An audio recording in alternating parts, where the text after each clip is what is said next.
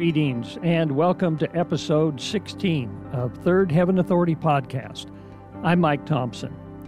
We've been talking about prayer, mysteries of prayer, edifying prayer, encouraging prayer, prayer that releases the dynamics of heaven itself into our lives. It begins to develop and allow us to walk into our destiny with God. It's all about binding and loosing and spiritual warfare. And man, the Holy Spirit does so much through us with prayer. Today I want to talk to you about the art of interceding, the art of intercession. You know, intercessory prayer, standing in the gap for other people that are around us, is such a powerful dynamic. I'm going to play a clip again to you from that series on the mysteries of prayer that I did a few years back. And we're going to learn some things about intercessory prayer, how to do it effectively, what it's for, what it accomplishes, not only for those that we may be praying for, but for ourselves. Again, I remind you, this is all connected with walking in third heaven authority. The reason is because I have a very effective prayer life. CK and I, for years, have been praying in the Spirit, in tongues, as well as in English, for hours every day. We have an intimate relationship, not only with the Father and with the Son, but also with the Holy Spirit.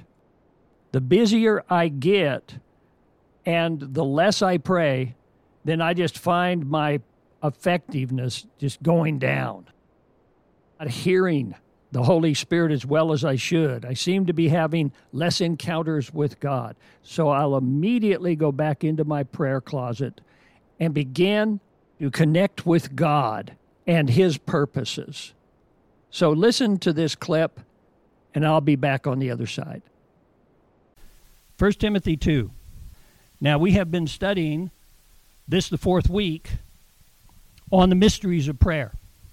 Mysteries of prayer based upon 1 Corinthians 14:2, which Paul says that when you pray in other tongues, in the Spirit you speak mysteries. So even though in a general sense there are all kinds of prayer, and indeed I'm going to kind of point that out a little bit today, we have been actually focusing on praying in the Spirit, praying in other tongues, and the power and the real ability of God to release through us the mysteries of the kingdom of heaven as we begin to pray. And those mysteries are not just to be hidden, they are to be revealed. And so when we pray in tongues, praying in the Spirit, by the way, I showed you last week that throughout the New Testament, that when the Apostle Paul talked about in the Spirit, that he was referring to tongues primarily. Now, you can pray in the Spirit in English. I mean, you know, the Holy Spirit's on you. He can motivate you. You can pray in English in authority by revelation of the Spirit. But primarily throughout Scripture, what I revealed to you from the text is that Paul said that when you pray in other tongues, your spirit prays. And that in the Spirit you speak mysteries. Okay? So, in 1 Timothy chapter 2, Paul says in verse 1, "Therefore, I exhort first of all that supplications, prayers, intercessions, and giving of thanks be made for all men." Now keep your finger right there and look at Ephesians 6 with me. In verse 18, after all of the armor that he talks about putting on so that we can be successful in deflecting all the wiles, the strategies of the enemy, verse 18, he says, prayer and supplication in the Spirit. So praying always. Praying always. Apostle Paul said that he prayed without ceasing. Praying always. That doesn't mean that, you know, you're on your knees or in your prayer closet at home in the sense of sitting right in your designated place when you read your Bible, etc. But having a heart of prayer. Always being willing under any situation to, in the Spirit, communicate with God. Because prayer is communication with God. A lot of people think that prayer is God gimme. You know, like we live in Las Vegas, the great slot machine in the sky. It's a way of pulling the handle and dumping out the goods, hopefully. No, it's a whole lot more than that. It's communion with deity. It's talking with God. It's fellowshipping. It's living with God, being with God. And always in the Spirit being hooked up with Him. And always in the Spirit being willing to release the mysteries into any and every situation. So he says, always, praying always. That means in every season and on every occasion, regardless of the situation. With all prayer, meaning every form, every manner of prayer that there is. In the Spirit, to do it, and to do it with perseverance. I want you to remember the word perseverance, okay? Now, back in 1 Timothy 2, verse 1, when he said, therefore, I exhort first of all that supplications, prayers, intercessions, and giving of thanks be made for all men. Then he goes on, he talks about for kings, government leaders, and so forth. And the reason that he wants that is so that we can lead a good, a quiet and peaceable life in godliness and reverence, because that's good in the sight of the Lord. Okay? The word supplication there is a word that means specific prayer. That when you go to God and you're being very specific about a situation that's going on in your life or the lives of those that are around you, it's bringing a specific petition unto the Lord. The word prayers is a more general word. It's a word that means all kinds of connection with God, all kinds of prayers, and specifically it does involve worship and adoration of God. So it involves that kind of praise, just being with the Lord. The word intercession is a word that means to pray for or in behalf of another, for someone else other than yourself. Now let me give you a little key right here. In Romans 8, the Bible says that the Holy Spirit prays for us through us. And the reason that when we speak in tongues very often it meets the form of intercession, even though, or the definition of intercession, even though we are praying for ourselves, it's not us so much that's doing the praying. It's the Holy Spirit that's doing the praying for us. He intercedes through us with groanings which cannot be uttered. You know, we have a Lord and Savior who is ever at the right hand of the Father making intercession for us, the Bible says. Everything that Jesus did in coming to this earth and giving himself and then dying and being raised from the dead and seated at the right hand of the Father and sending the Holy Spirit is intercession. It's all intercession for us. You know, in Isaiah 59:16, the Bible in prophetic knowledge said that God looked at the state of the world, and the entire world was in sin. And he said that he wondered that there was no man and that there was no intercessor. There wasn't anyone on the face of the earth. He was looking for a man. He was looking for a human being who qualified to stand in the gap, which, by the way, in Exodus 22:30 is another terminology for this kind of intercessory prayer, standing in the gap for somebody else in order to bring them into what they should be.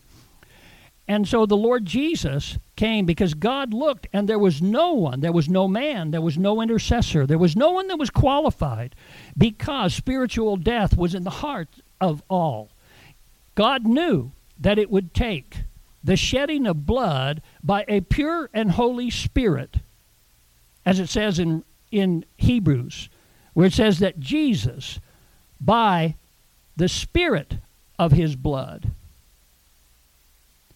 that it would take that pure blood to redeem mankind. And there wasn't any. All of mankind, from Adam and Eve forward, were tarnished.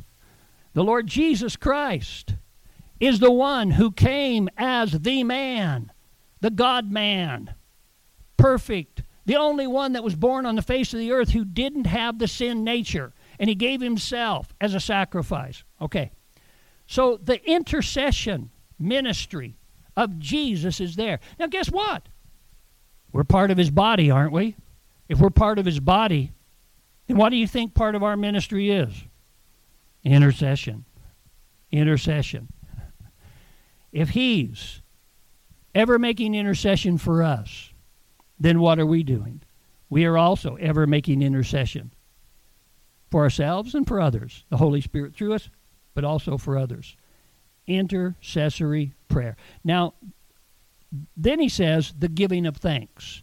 And the giving of thanks is talking about an attitude of praise and adoration to the Lord God for what he's doing on the face of the earth and in the body of Christ, and that we are walking in love and harmony with what Jesus loves. What does Jesus love? Number one, he loves the sinner and wants them saved. And once they're saved, what does he love? He loves the believer, and he wants them maturing, and he wants them blessed, and he wants the kingdom flowing through them. Now, with that in mind, I want you to turn with me to the 11th chapter of Luke, beginning with verse 1. And it came to pass as he, referring to Jesus, was praying in a certain place, when he ceased, that one of his disciples said to him, Lord, teach us to pray, as John also taught his disciples. Now, one of the things that I have noticed is that every believer that I've ever come in contact with really wants to pray, wants to know how to pray. But so many of them don't understand the power of prayer, don't understand how to release the mysteries of prayer. So that's why I'm teaching on it. Verse 2. So he said to them, when you pray, say, Our Father in heaven, hallowed be your name. Your kingdom come, your will be done, on earth as it is in heaven. Give us day by day our daily bread, and forgive us our sins, for we also forgive everyone who is indebted to us. And do not lead us into temptation, but deliver us from the evil one. Stop. That's the end. That's the entire teaching of Jesus on prayer. So let's go around and quote that verbatim and fulfill it. Well, with that kind of an attitude, we miss really the mark of what Jesus was trying to say in two forms. Number one is that he wasn't teaching them a prayer to be recited verbatim, something that was just out of habit, that becomes just meaningless rhetoric to us, spewing verbiage that we forgot the meaning of years ago.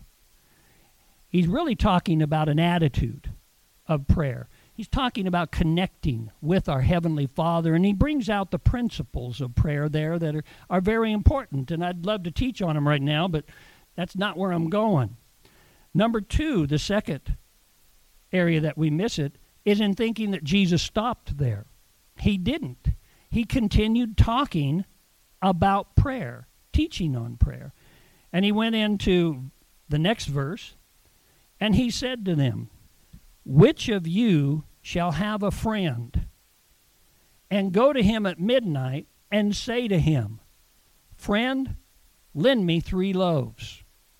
For a friend of mine has come to me on his journey, and I have nothing to set before him. So what we establish here is that Jesus, still talking about prayer, begins to go into another dynamic of prayer that I'm going to label today as intercessory prayer with consistency and persistency. There's a friend that has and a friend that doesn't have. This man has a friend who is in need, who doesn't have what he needs in order to sustain life or happiness, anything else. And so the man goes to a friend that does have. He has the ability to meet that need, even though he himself doesn't. Now, he, in hospitality, if you've ever been to the East, if you ever have been to the East, you notice that hospitality is a very big thing. Making sure that you take care of those that are visiting in their home and so forth. When I was there and preaching, it was a biggie. I mean, there were times when I was preaching in India that I would go into a house and be served dinner, and the woman of the house would not even let me fill my plate. She'd put the plate before me, and then she would serve everything, and I'd get about half through with one, and she'd be right back over there putting more food, whatever the dish was, back on it. And you couldn't tell them no because it would be offensive. You just had to enjoy it being lavished upon you. Hospitality was so important. And so this person wants to be hospitable to the friend who is in need. But he doesn't have the ability to do so either. And you know what? When Peter prayed for that lame man at the beautiful gate, he said, "Silver and gold have I none, but such as I have give I thee. In the name of Jesus, rise up and walk." We find, and I think that you probably have noticed it in your life, that so many times that you do not have the ability to meet the need of those that are around you. How many times have you gone to the Lord yourself, just paying for your own needs? Then there's the needs of your family, the needs of your friend. And you really, really want these to be met, but you find that there's a deficit in your life. Jesus said one day, "The poor you'll have with you always." That wasn't a derogatory remark. He actually was quoting Old Testament scripture that actually had a lot of love for the destitute. It wasn't that ignore them because they're always around. He was just saying, you don't have the ability to meet every need. We do not have the ability in our own finances, with our time, any of our natural resources to meet all of the needs. And not only that, but some of them, how in the world do you do it? Because a lot of those needs have to do with people, with personalities, with situations that are in their life, with their backgrounds. With stuff that maybe they're going through because of the way that they were raised and their belief structure and belief system and all this. I don't know how many times that I have helped people and helped them and helped them and helped them right up to the point that they just went off and just kept doing the same thing because they couldn't break free. So my point is that in the natural, we do not have the means. We do not have the bread. We do not have the wherewithal to meet all of the demands and all of the needs that are placed in our lap or come across our path in some form. And so we, like that man, have to find somebody who does. And sometimes we're tempted, and sometimes we're spirit-led, and it's okay to ask somebody else to help in that.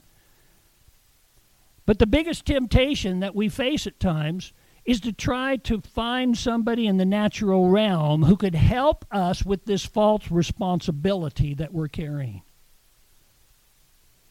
And what we as a people of God need to understand is that God is the one who has the answers. God is the one who can change the circumstances. God is the one that we have to turn to. God is the friend that has all of the assets to meet the need, has the wisdom to move in on the circumstances, has the ability to change the people's heart. God is the one. And so therefore, we have to go to him. Now in verse 7, after the man has asked the one who has the goods to supply for the one who has the need, says, "And he will answer from within and say, 'Do not trouble me. The door is now shut, and my children are with me in bed. I cannot rise and give to you. I say to you, though he will not rise and give to him because he is his friend, yet because of the persistence, he will rise and give him as many as he needs. Now, what's interesting is that some of the parables that Jesus taught were contrasting parables, not comparisons. Most of them were comparisons. The kingdom of God is like, whatever. But some of them, such as in Luke 18, the 18th chapter of this gospel, you'll find the story of the woman and the unjust judge, and how that the woman had a legitimate legal need, and she went to the judge, and the judge wouldn't grant it because he was corrupt. She didn't have enough money to pay him on the side for him to rule. Set her aside. Don't mess with her. Let's get on with the more important case and grease my palm. I look more important. I get something out of it. But because of her persistency, her importunity, her shameless and bold stand and demand her legal right, the judge finally got bothered enough by her presence and constant demanding in a court of law that he eventually ruled in her favor. And then that was a contrast. And then he said, but God, our God, shall avenge us speedily. And in the same way, this friend that has the ability, the assets to meet the need, didn't want to be bothered because he was, the door was locked up, the whole family was in bed. It was a nuisance. But because the man who was interceding, who was going in behalf of the one without,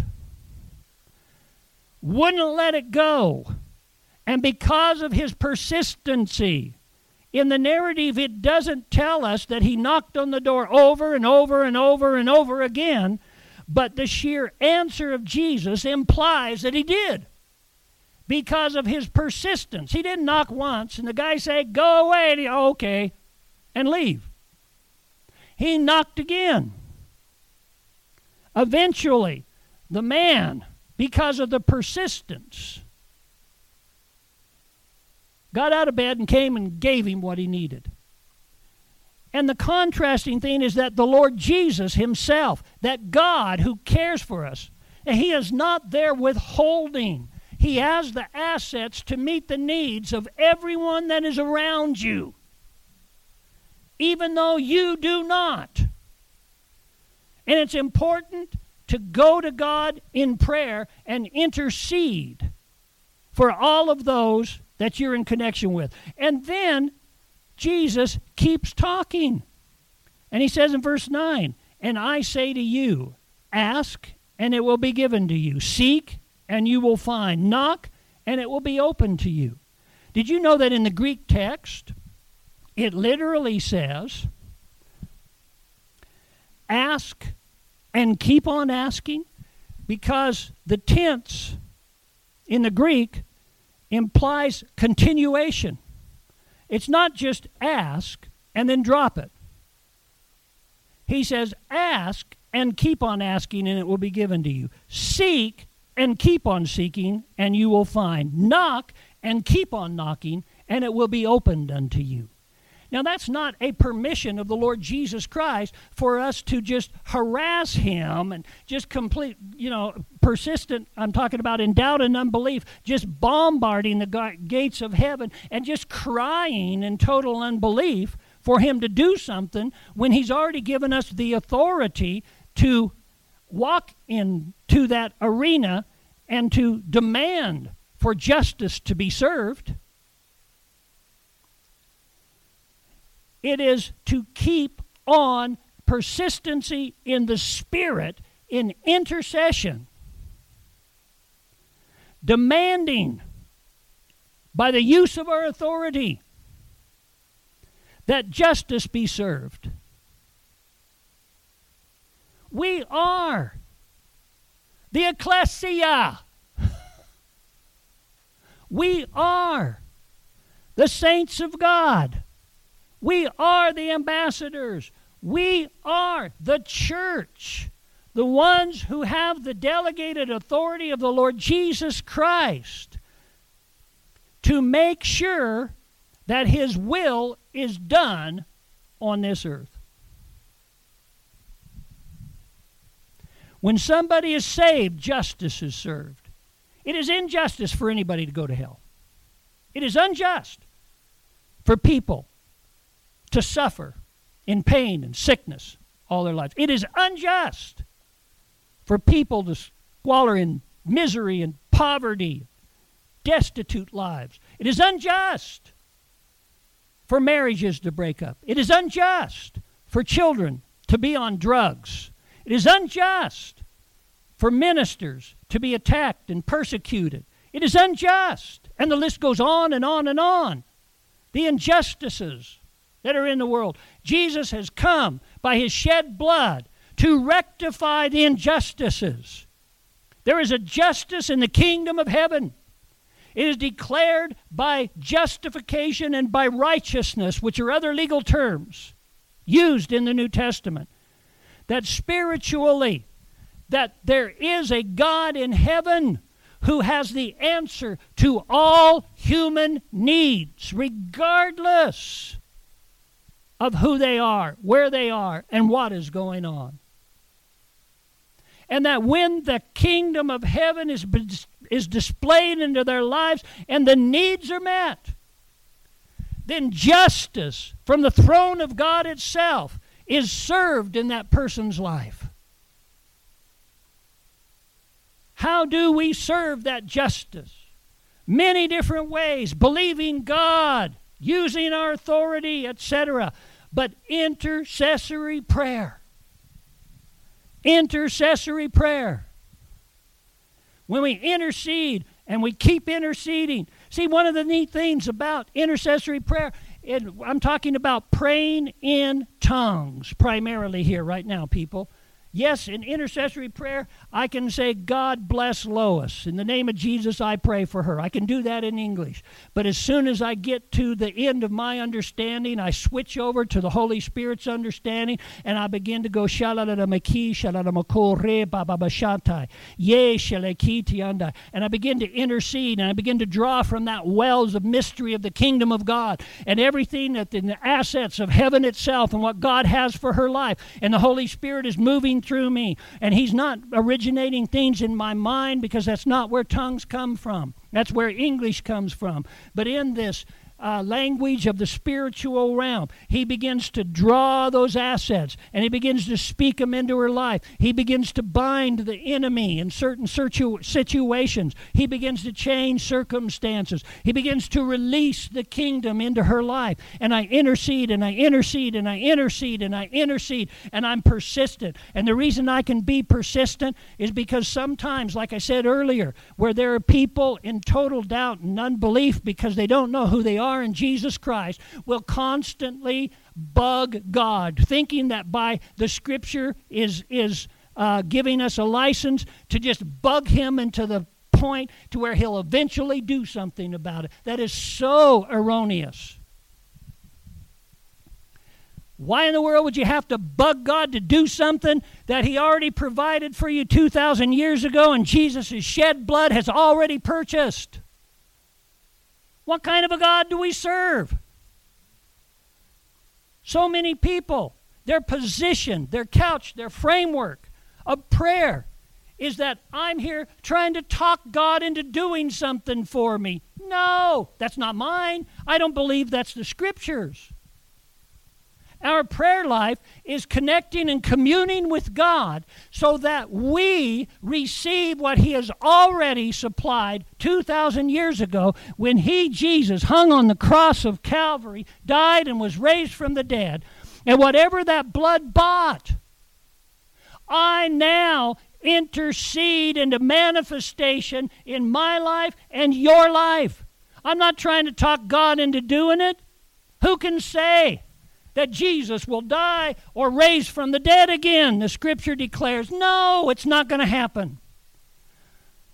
But my scripture tells me in the book of Hebrews that once and for all, he has died.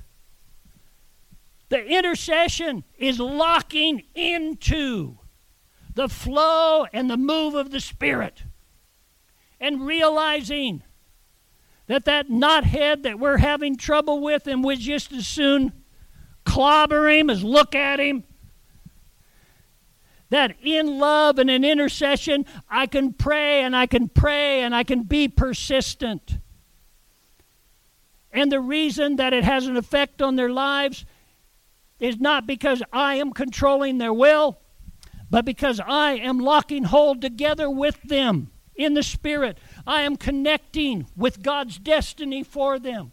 I am allowing the Holy Spirit to use me and to use my mouth and to use my authority and to allow the words of the language of heaven to come forth through me and to enter into that man's life and begin to give him a break and to bind off demonic influences and begin to change minds and open things where he might be available to the revelation of God and what Jesus wants to do in him. And in that place where we've helped him out, he can turn his heart to God and he can get saved or he can become more loving, etc., etc. Interceding in the Spirit. And interceding in the Spirit is not all hard work. There's a joy of intercession. Jesus himself, before he went to the cross, says, for the joy he endured the cross, the joy that was set before him. He knew the end result. And I tell you what, in intercessory prayer and in travail and the deep groanings of the Spirit and all he's working through us, sometimes it is work. But the joy of knowing the answer, the joy of knowing that we're being used by the Holy Spirit in that person's life and what Jesus is going to do for them becomes a motivating factor.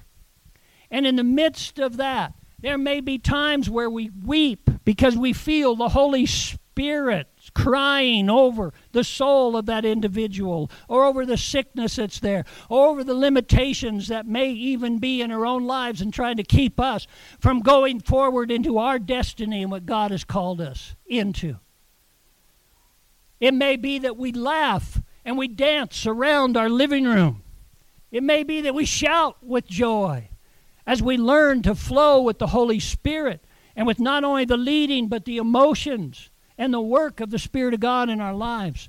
And we intercede and we intercede and we intercede and we bring from He who has, God Himself, the assets and begin to release them and pray them into the situation. Hallelujah. That's how nations are changed. That's how governments are changed. That's how hearts are healed and changed. That's how people are prayed into the kingdom of God.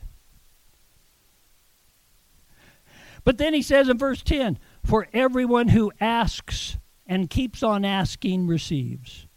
And he who seeks and keeps on seeking finds. And to him who knocks and keeps on knocking, it will be opened. He says, if a son asks for bread from any father among you, will he give him a stone? Of course not. If you go to God, and whatever you ask, your heavenly Father is there to give it to you. He will pour it through the Spirit into your life. He wants you to have it. Or if he asks for a fish, will he give him a serpent instead of a fish? Or if he asks for an egg, will he offer him a scorpion? If you then, being evil, know how to give good gifts to your children, how much more will your heavenly Father give the Holy Spirit to those who ask him? And that's not just give the Holy Spirit so that they can be saved. It's give the Holy Spirit to his children so that the Holy Spirit can intercede through us and change the circumstances. Think about what an honor it is to be used by the Lord as an intercessor. The intercession ministry of the Lord Jesus himself and the Holy Spirit flows through the body of Christ to bring deliverance to those that are around us. Loved ones need us to intercede. Our friends need us to intercede. The world, the lost, need us to intercede. We bring the power of heaven and the answers from God Himself to the problems that are confronting people that are around us. Lord, in the name of Jesus, I pray for everybody listening now. Lord God, that you would place within us to be intercessors for the Lord Jesus Christ, to stand in the gap, those who can't do it for themselves. I release the anointing of God for intercessory prayer upon my listeners now, for you to reward and bless them for their intercession. In the name of Jesus Christ, amen. Won't you join me in future episodes as I continue to share my heart with you, my experiences, also God's Word? Subscribe to Third Heaven Authority with Mike Thompson on this podcast network so you don't miss a single episode. God bless you, and intercede in the Spirit.